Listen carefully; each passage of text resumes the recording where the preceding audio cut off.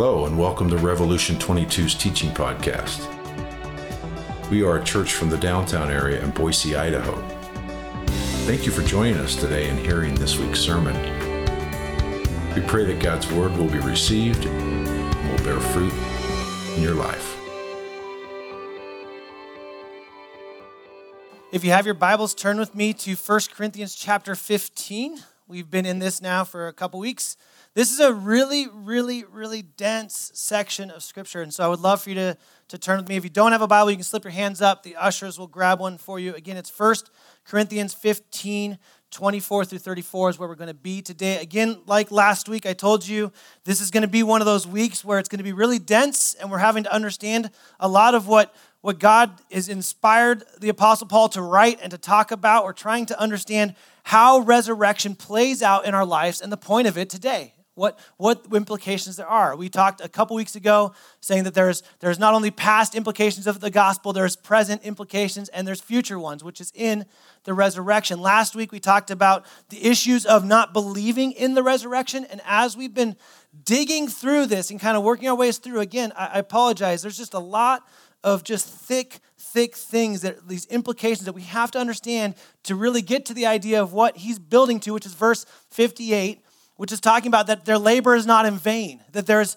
a reason to keep working hard today in spite of the fact that we don't understand or what it may mean in the future. There's things that we're supposed to do today, but it's all building up to that application, that ultimately Jesus, where we were last week, is the first fruits of this resurrection. If we are to be like Christ, then Jesus as the first fruit is ultimately, he's the one that's resurrected into bodily form, a bodily resurrection, that then we as his followers are the harvest, the promised harvest that comes after the first fruits.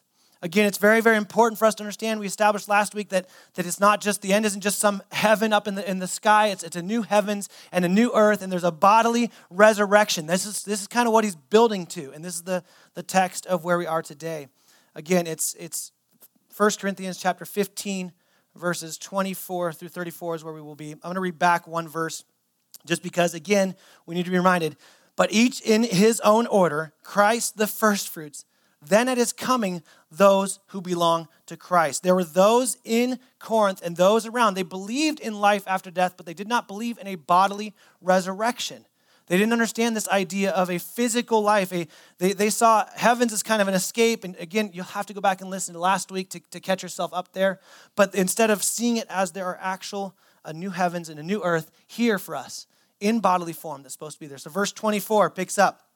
It says, "Then comes the end, when he delivers the kingdom to God, the Father, after destroying every rule and every authority and power.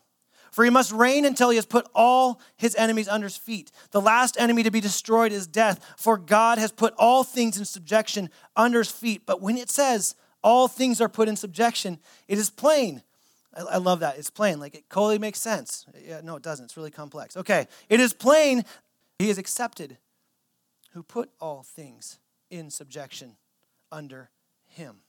And so we're going to pause here. There's something that's really beautiful going on here that is really kind of dense. So I'm just going to ask you to kind of really focus in, because I promise we'll land this with a little bit of application for you pragmatic people here. They're like, I need something to walk with here.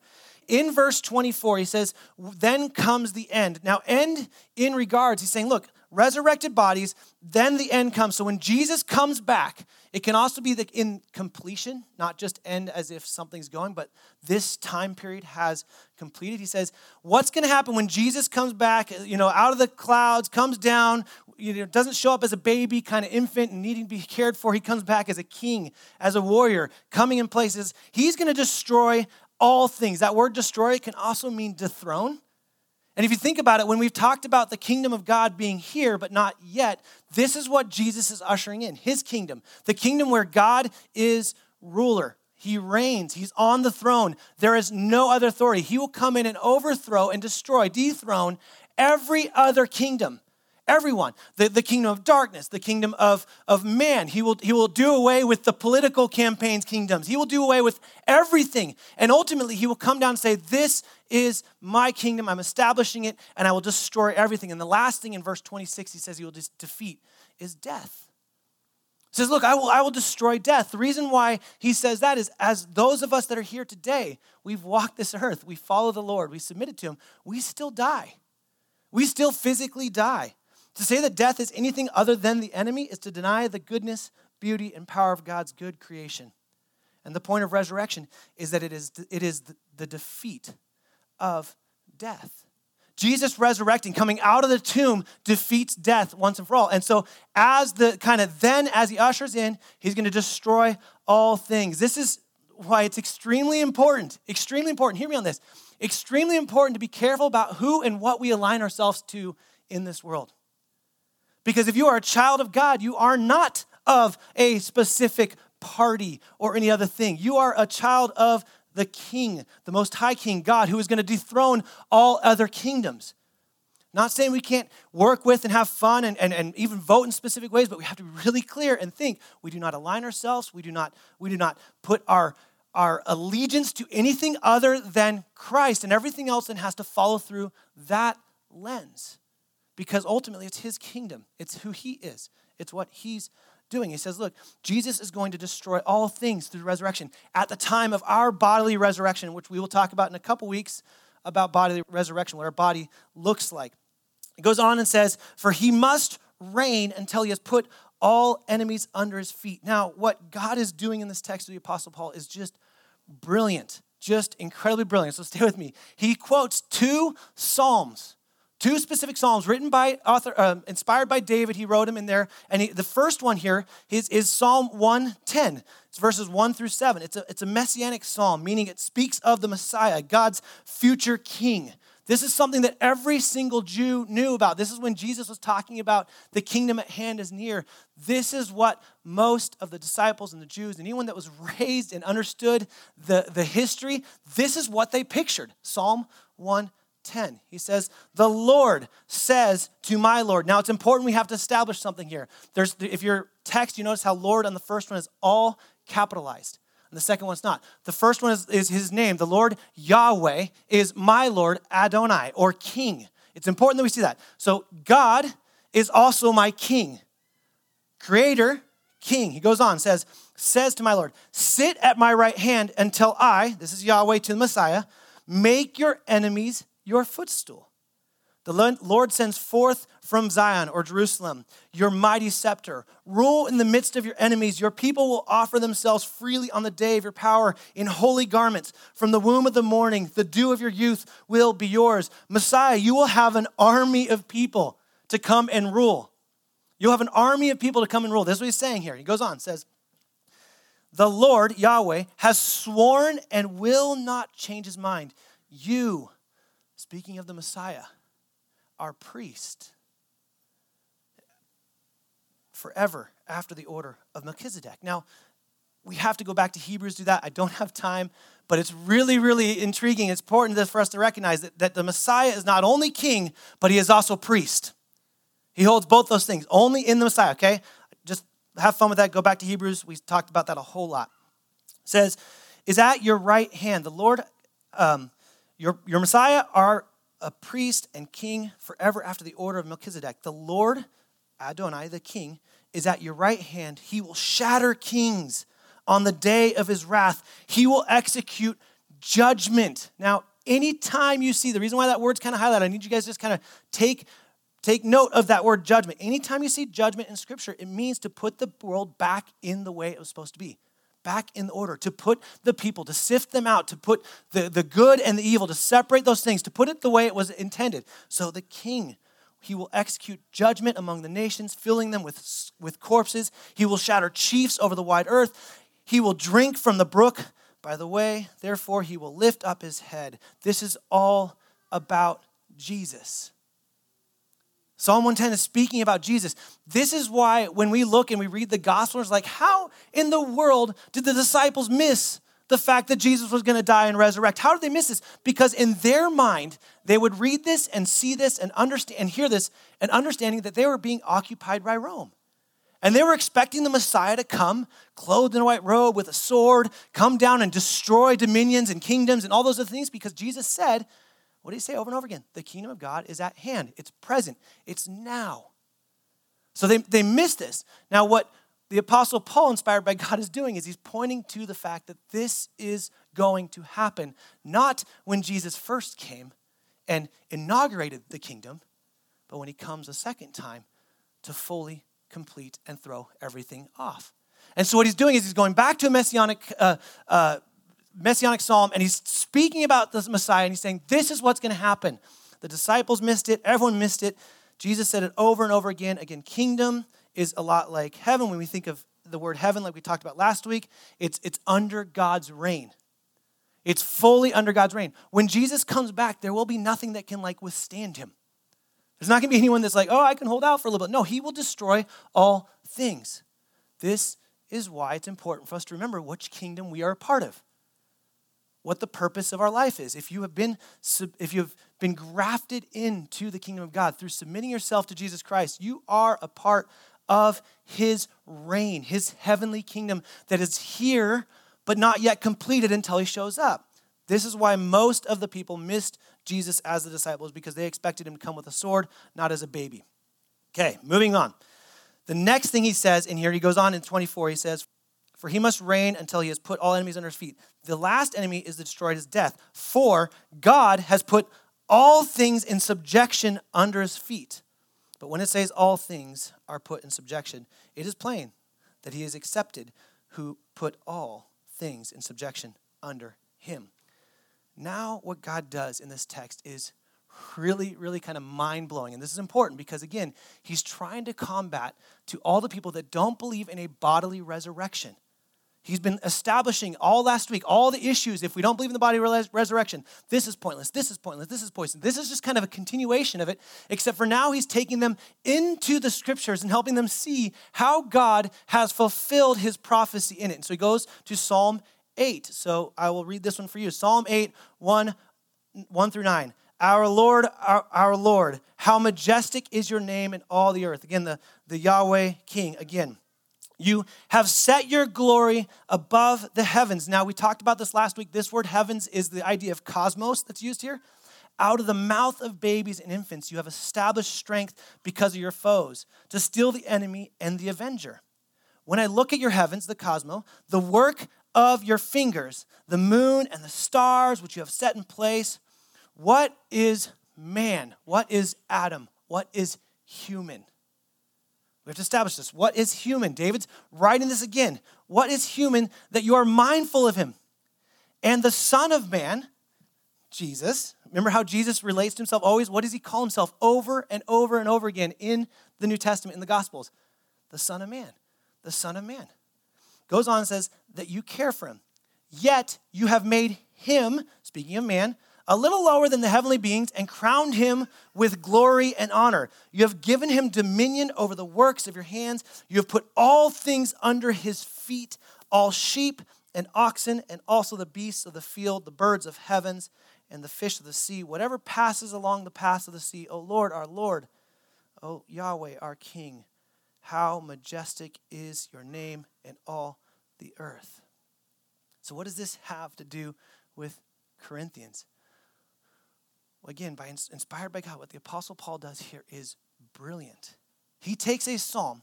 He quotes about the Messianic psalm, which we knew, in David, speaking in Psalm 110. And then he comes to Psalm 8, which is speaking about who? Who is the person that has rulership here?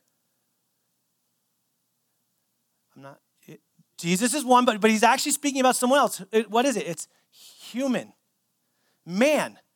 This is man. Now, he's going back to the garden, chapter 126 of Genesis. What does he do? He says, let us make man in our image, imago Dei, in the image of God, in the very next word, so that he can rule over the earth. What was intended to happen from the very beginning of the garden is accomplished in Jesus. And what God does through this text is just so amazing. He takes a psalm that was intended, was speaking of what the purpose of man was doing, and says, look, the Son of Man, a perfect, fully human man, Jesus Christ, has achieved what was intended to happen all along for us. He lived the perfect life. He was sinless, and he can, with all authority, rule over the earth. He applies what is meant to be to the creation, and he applies it to Jesus as the Messiah by putting it with both Psalm 110 and Psalm 8. And basically what he's saying is not only the Messiah, but he also completes and fulfills what we were intended to do all along, which is why the resurrection is necessary. We were intended to rule, but we messed that up. How are we doing in ruling the earth? Is there just peace and love and joy? Is God just awesome and in full control of everything in this world? No. We have failed miserably at that.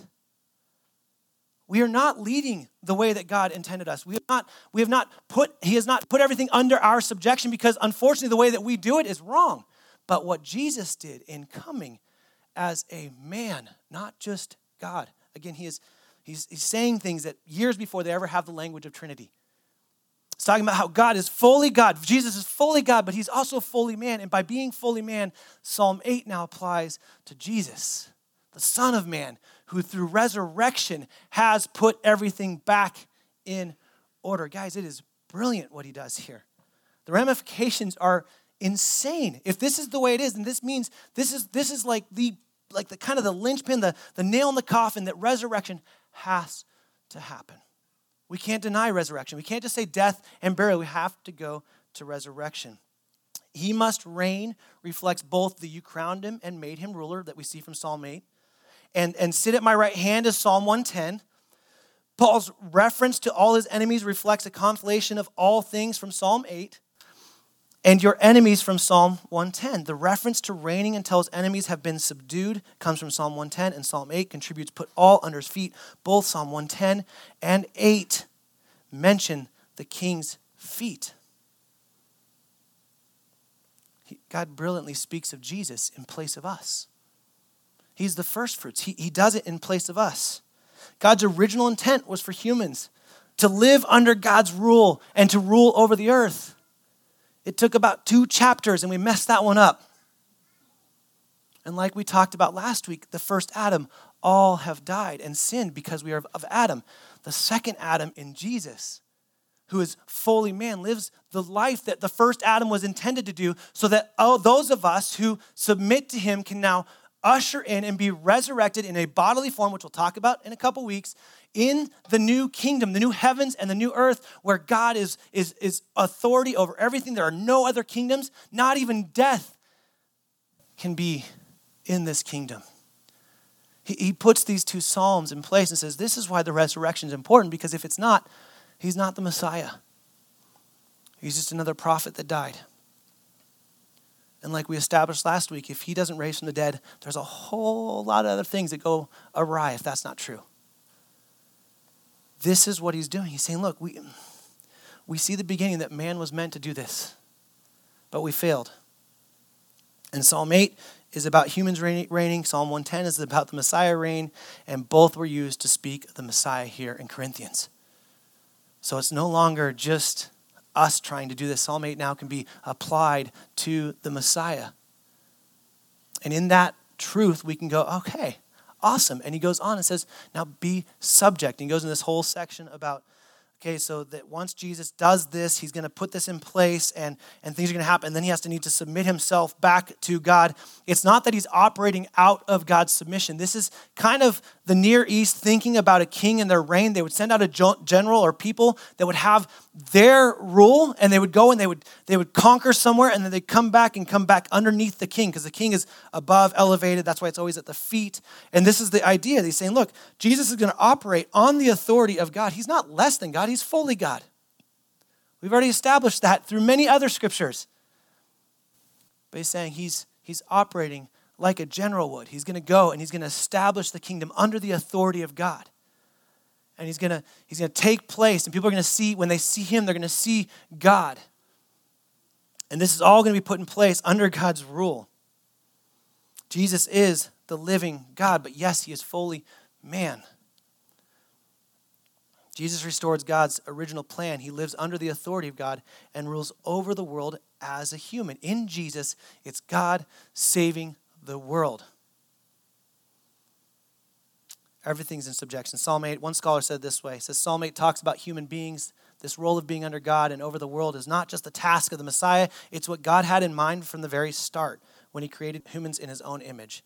This is how Paul ties the passage tightly together in the achievement of the Messiah and the present reign in which he is bringing the world back to order is the fulfillment of what God intended humans to do. The story of Genesis is completed by the story told in the Psalms. He's saying, look, Jesus is submitted. The theological term is kind of functional subordination. It's where Jesus and God are equal. They're both God, but yet Jesus functionally subordinates himself. He submits himself to God's will. We see this in the garden. Not my will be done, but yours. This submission. I can do nothing except for the Father's will. It's an operation of functional submission. It's beautiful. It's beautiful. And he's saying, look, this has happened so that, not so God could just scrap everything and say, okay, let's just go to some ethereal heaven out of the middle of nowhere. He's saying, no, so he can get it back to the way it was. Why? Because what he created was good. And he wants his good children that are clothed in the righteousness of Christ to reign, to rule over it, to build houses, and to do those things like we talked about last week out of Isaiah. Now that that's clear as mud, let's move on. Okay, so verse 29, here's one of the most difficult scriptures to understand in general through the scriptures. So let's just go ahead and skip that one. Let's read 30. Actually, 29 says, otherwise, what do people mean by being baptized on behalf of the dead? If the dead are not raised at all, why are people baptized on their behalf?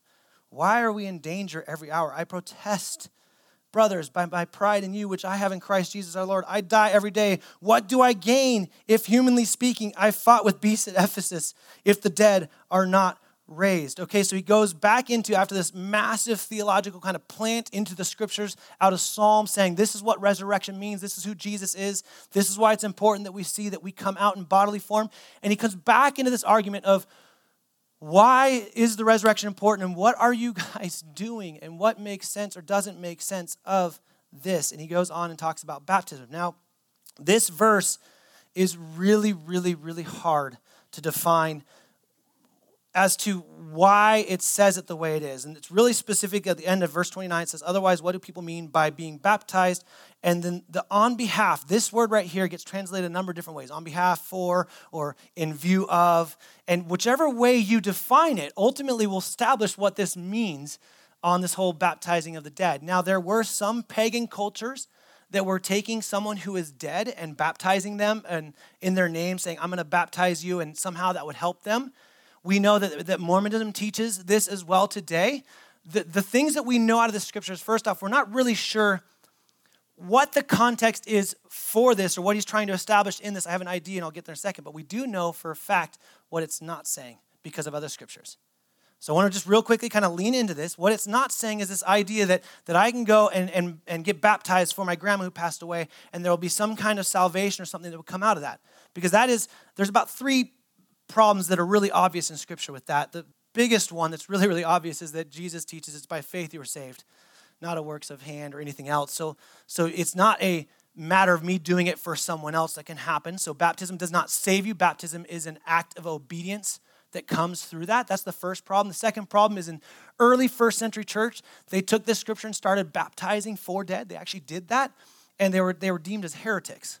You can see some of the old church fathers in the first century, they were calling them heretics, and they did not know what they were teaching. The third reason, and this is one that I think is pretty obvious when you look at Scripture, if this was a practice that he's trying to endorse, saying that this is supposed to happen, why is the church in Corinth, by the way, the church that messed up almost every other aspect of order, why are they the only examples of this, if this was the case?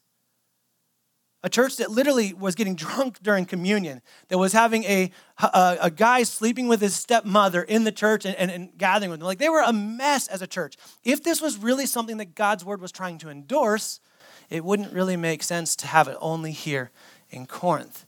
Those are three of the many, many other reasons why it doesn't make sense to do it for someone who's dead. Now, why does he put it here? I think if you go in the context again, I can't define whether it's behalf of or in lieu of. There's some that would say that people would look at it in the sense when they say behalf, meaning they look at those people that went ahead of them, the dead that went ahead of them, that followed, and their faith was a reason for those today, for the generations behind them, to be baptized because of what they saw in them. Sure, that works. It makes sense. I'm not going to be extremely dogmatic on that. But one thing that we can say for sure is what is the picture over and over and over again of baptism? You are what? Into the likeness of Jesus' death, burial, and resurrection. Now, let's just see this out. If we do the next time we do a baptism and I stop at burial, how's that going to go for that person? Right? If there is no resurrection, why are we doing baptism? What's the whole point of being baptized into the likeness of Christ's death, burial, and resurrection, like Romans 6 says? Why do it? In fact, Christianity or some people that are submitted to the Lord would end on baptism. Well, I'm going to be baptized, I believe. See you later, because I ain't coming out of the tomb. That's why it doesn't make sense. I think he's making a picture. He's saying, look, even if they're wrong in what they're doing, even if they're doing it for this reason, if they don't believe in resurrection, why do baptism?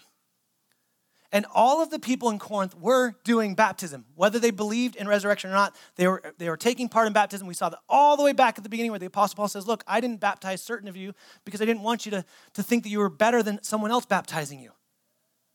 So baptism is happening. He's like, well, what's the point of baptism? If there is no resurrection, it's literally death and drowned. Have fun. See you later. But no, it's not. There's more to this. And so I think that's what he's getting at when he brings this subject up. Again, there's a lot of other things that you can dig into there, but that's what I think he's bringing up. And then he goes on, in light of this idea of baptism, he talks about this next section. He says, well, then why? Well, if that's the case, then why did I experience all these animals? Why am I fought with beasts at Ephesus? Now, what do I have to gain if this is the case? Again, I think he's making another point of if life is it here, if we just live and we die, what's the point of living so painfully? If you read Acts 19, you can see what happens with the Apostle Paul in Ephesus where he's writing this letter at the time. It's not easy for him.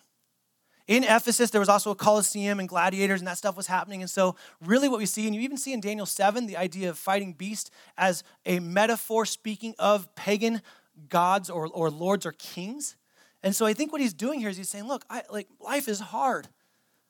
Daily I'm dying to myself, daily, which is, by the way, what Jesus says. If you want to follow him, take up your cross and die to yourself daily.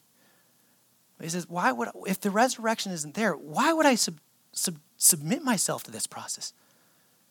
Why would I let myself go here? Why would I be experiencing all of these hardships if the resurrection isn't real? Listen to this. This is important because this shows us that there are present day implications when we understand the resurrection correctly. He's saying that the life I live, what do I have to gain if I just die and you just die? What's the point? Now he says, I glory in the fact that that's not the case. I glory in the fact that you people that I'm writing to are followers of Jesus despite you're messed up and you got your theology a little wrong. I glory in the fact that that's the case. But then he goes on and says, after this, 32b, he says, let us eat and drink, for tomorrow we die. Do not be deceived. Bad company ruins good morals. Wake up from your drunken stupor as is right, and do not go on sinning, for some have no knowledge of God. I say this to your shame. Wow, thanks, Paul. Okay, let's move on. No, he's quoting something that's very, very, very common here. This is an Epicurean philosopher's statement. Eat, drink, and be merry. It was actually not spoken of in a drunkenness or a horrible way. The Epicureans were people that did not believe in life after death. This is a philosophy that's just rampant in Corinth. Again, remember, Greek philosophy is just all over. Plato's understanding of heaven was seeping its way into this church, and that's why they missed the resurrection. They were kind of stuck in this. And these people, what they believed in was the good life. The good life. If today we live, tomorrow we die, well, then live it up. And not like gluttony and drunkenness, but they would say no, like fine eating and expensive jewelry and wonderful perfume. And they spent their life trying to have the most comfortable and beautiful and profound way of living. So he could be speaking it and saying it there because that was true. We also see in Isaiah 22 that it's not spoken of as well. The eat, drink, and be merry is the gluttony and the drunkenness and the giving yourselves to a sinful way. So what is he saying? He's saying, look, if there is no resurrection, might as well live like an Epicurean. There's no reason to endure the hardships, to fight the beasts, to continue to stand firm in faith. You might as well just give yourself. Why fight the battle? Modern day, why not just give in to the computer screen? Why not just give in to the rhetoric that's on Facebook? Why not just live how we want to? Why not just live for ourselves? Let's make all the money we can and let's spend it on ourselves. Let's do it for ourselves. This is what he's pushing against. He's saying if there is no resurrection, man, you might as well just live it up. Enjoy. Be merry. Have fun. If tomorrow we die, don't worry about it. Just give yourself to everything. Man, work really hard and save a lot so you can just live the last 20 years of your life completely unhindered by any difficulty. Just store and store and store and just live selfishly. Maybe give a little bit here or there to kind of appease your soul because you believe in this whole heaven idea, but you don't really believe in resurrection. And so that's what he's pushing on. He's saying, well, they live like the Epicureans. If that's really how you want to do it, then just go ahead, because tomorrow you die. And he goes on. It doesn't let us stay there very long, unfortunately, right? We have to live this hard life. He goes on and says, do not be deceived. Do not be deceived. Bad company ruins good morals. Now, what he's doing here is, I think, a bit of a slam in the face to the Corinthian people because he quotes an actual playwright. This is Menander. This is out of a playwright that was in the kind of the 300 BC. This was a very famous playwright, poem writer. He had all kinds of different things, and this is a quote directly from him. He says, "Hey, bad company. It will ruin good morals. Wake up from your drunken stupor." Now, what is he doing here is he's basically using Greek philosophy to push on the people in Corinth who were being heavily influenced by Greek philosophy. He's going to push on it. Like, if you're going to keep believing what Plato believes about the new heavens, you're going to go this way, then I'm going to go ahead and just use what is you understand. And every single person heard this. Now, there is a whole lot of truth to this. Parents in here, if you have kids, you've seen this. If you were a kid at once, which I think is most of us, you understand what this is like. If you've ever been in a relationship that isn't one that God would see as beautiful, where two people are submitted to him and living under his authority, you understand that rarely does the one that wants to honor God win out over the one that doesn't. There's a lot of truth to that. There's a lot of things that we don't have time to unpack, but he basically pushes on them and says, look, if you guys don't realize this, is that you're being heavily influenced by the culture around you. And you're writing your theology based on that. And there are massive implications today if this happens. Massive things. And he says, I want you guys to stop sinning. Go and sin no more. Go on. Do not go on sinning. Jesus said this over and over and over again in the Gospels. And he ends with, for some have no knowledge of God. I say this to your shame. Chapter 4 talks about shame, meaning that there's two versions of shame that show up in Corinthians. There's a shame that we all understand that's like embarrassing and convicting and all those other things. But a lot of times the way that he uses shame is kind of a meant to turn you towards your confusion. So it's this idea of like, hey, I'm going to say this not to embarrass you, but I'm going to say this literally to give you to your confusion. Just go ahead and go. I say this to your shame in this way.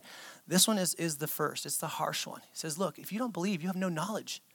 Which the Corinthians were, if you remember back, were puffed up because of what? Knowledge.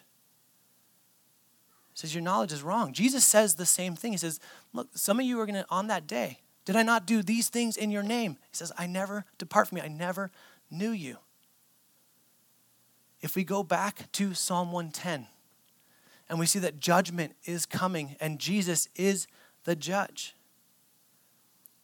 then we live a life either true to the fact that our Messiah has come and he's coming again and we will be judged, or we just eat, be merry, and drink and just live and die as we will and just hope for the best. If there are kingdoms today and his kingdom has been the point of all of this, then the do's and don'ts, and we've been saying this over and over again in Corinthians, the massive list of don't do this, don't be sexually immoral, don't be drunk, all those don'ts and do's, it's not a list of don'ts and do's, it's a list of what it means to live true to someone who is submitted to his reign in his kingdom today. We can live today as a part of his kingdom because we have the Spirit of God that enables us to walk in truthfulness and grace. We can live in light of that. Hear me on this, okay? This is very important. If the resurrection is true, if it doesn't end at death and burial in some ethereal kind of heavens that we go elsewhere, then there has to be something about, like we said last week, about how we live today in light of the fact that the kingdom is here, but not yet completed. 2 Corinthians 5 says this. He says, for we must all appear before what? Before the judgment seat of Christ. We must all appear before the judgment seat of Christ. You, me, every single one of us is going to appear before the judgment seat of Christ. We must all appear there so that each one may receive what is due for what he has done in the body. Why in the body? Well, because the body's being resurrected, whether good or evil. This is an incredibly scary verse depending upon which side of the judgment you're in, right? This is one of those verses that brings hope if you are surrendered to Jesus Christ, because you know that ultimately you've been clothed in his righteousness. That the wrath of God that's due to the sins is no longer over us. Jesus paid for that on the cross. And in his burial and resurrection, he showed us that we can live and walk and be for him. But if you're not on the right side of that, judgment's really, really scary. But whatever you believe, Psalm 110 and many other points in Scripture point to the fact that every knee will bow. Every knee will bow to Jesus Christ. Every kingdom will fall to Jesus. Because God is establishing what is good, what he intended all along to bring before us. Live in light of the fact that this is who we are in the resurrection. What this means is train. Make it your life's purpose to live on point, to arrive at the judgment seat and hear, well done, good and faithful servant. If there's anything you value in life, you put energy and time into it. Some of you with your hobbies, like we got hobbies that we just kind of, we keep going and we find ways to hone our skills, and then we add tools to help us get better at this, and we keep going and keep going and keep going. Why? Because we find value in it. We have got to see value in resurrection and recognize that training starts today. We can live in light of resurrection today. We can serve and give and move for a purpose. Life only makes sense when we live this way. It really does. If you think about it, it makes all the difficulty and all the labor not in vain. Every difficulty you experience, all the struggles as you walk through the sanctification journey, the only way it makes sense is if there's a resurrection body. At some point, we won't have to battle that anymore. It will be won completely. Hebrews 11 talks about all the people of faith, right? Everything they did. Really, this said, what would not make sense is the godly self-sacrifice of those who by faith, they conquered kingdoms, they performed acts of righteousness, they obtained promises, they shut the mouth of lions, they quenched the power of fire, escaped the edge of the sword, they wandered in the desert, in the mountains and caves and holes in the ground. None of that would make sense except for what Hebrews 11:35 says. Why? If it weren't for their hope that they might obtain a better resurrection. This is what it means to live.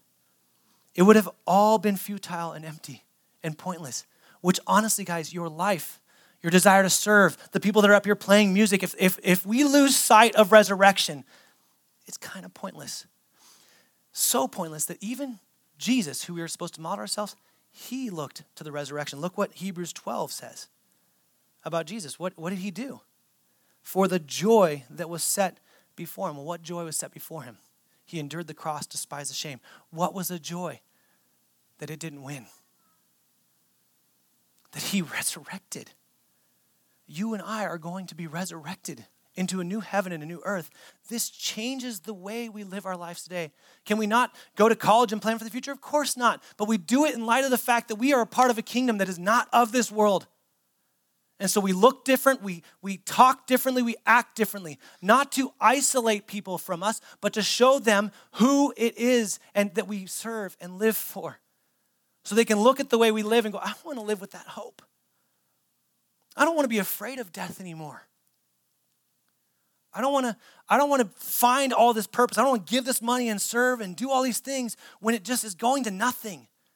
No, we live for hope, guys. The application is that the resurrection, as our Messiah has fulfilled what only he could do as a fully human, fully God person, completely unified, one of God in the Trinity, as he is our first fruits, we now get to live as the harvest that's coming.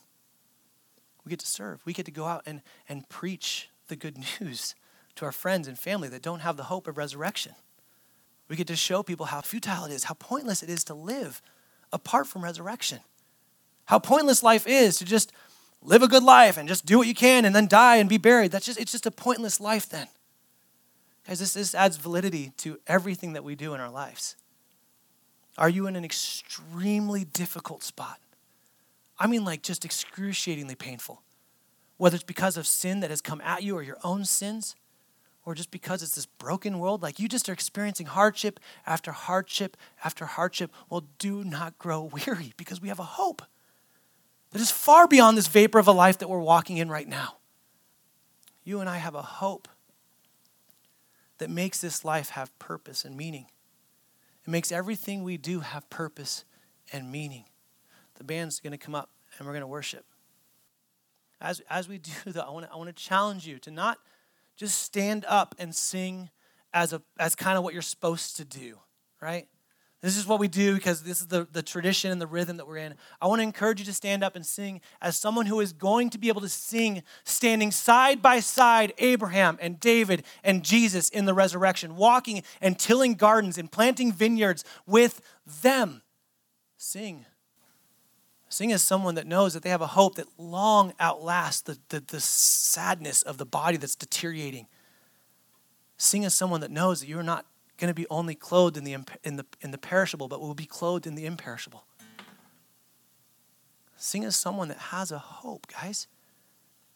No matter how bleak or dark or difficult or how good this world gets, nothing compares to the value of the new heavens and the new earth where we walk and every single one of us get along perfectly. There is no back thoughts. There is no insecurities. We are walking and fully known, and we fully know God like he fully knows us. Sing like that's what you belong to. A kingdom that supersedes all other kingdoms in this earth. Sing like people that have a hope. If you're here today and you don't have that hope, oh man, I want this for you. I want this so badly for you, but it doesn't work for me to want it for you, and it doesn't work for you to just kind of go through the motions here. It's something that you have to submit yourselves to, same way that Jesus submitted himself to God. Submit yourself to him. If you are struggling or you have questions or you want prayer, this back room over here is the prayer room. It's always available to get prayer and to walk through things. But I would encourage you guys, stand, sing, kneel, sing, bow, sing. Whatever you need to do, but sing not as a person that has a voice that's somewhat tone deaf or pitchy, but as a person that will have an imperishable body. And one day we'll be able to sing in a perfect harmony with a choir of angels and everyone else standing there drinking. I don't know if you can drink coffee. We'll talk about that next week, right? Drinking coffee with Jesus. I don't know if we even need it, right? Where everything is perfect. And that's what we're going to. And if that's what we're going to, then everything that's good in this world doesn't mean that we get rid of it, but we recognize it has a place that is well underneath the value of the kingdom of God. And no matter how hard life gets, we know that this life is just a vapor, and we have an eternity of an imperishable body where all things are back to the way it was supposed to be because of our Messiah King, who is a priest under the order of Melchizedek. Let me pray. Heavenly Father, we thank you for your goodness. We thank you for your willingness to save us. God, your scriptures are so alive and active. I pray that every single one of us would be hungry for your word, God. And we would just open up and the words would jump off of the pages and not just put knowledge in our heads, but just transform our hearts, God. God, I pray for the individuals that are here that are just dealing with the hopelessness of this bleak and broken world and the sinfulness of their choices, the sinfulness of other choices. God, I pray that you would help them to see that there's a hope beyond this life. They don't need to escape this life. They can face it head on because you promised to never leave us nor forsake us. You promised to walk with us. You have given your spirit that literally resurrected Jesus in bodily form out of the grave, and that same spirit lives in us and has given us ways to live submitted to your kingdom rule. God, for the individuals that are here that don't know you, God, I pray that you just wreak havoc with their hearts. Break them down, break the pride, break the fear, whatever's in the way, God, just draw them to you. You already are. They're here for a reason. Help them to make that step of submission to you, God. Help them to fall under your authority. And God, for the believers that are here today that have lost sight of your resurrection, that we've lived as if we should just be eating, drinking, merry, and live as if there is no tomorrow, God, forgive us for that. Forgive us for trying to find value in the things of this world instead of you. And God, I pray that we wouldn't have to live this vapor of a life any longer, that today you would come in victory and we'd watch every knee bow before you as the King that you are. We pray this in our Lord and Savior's name, Jesus Christ. Amen.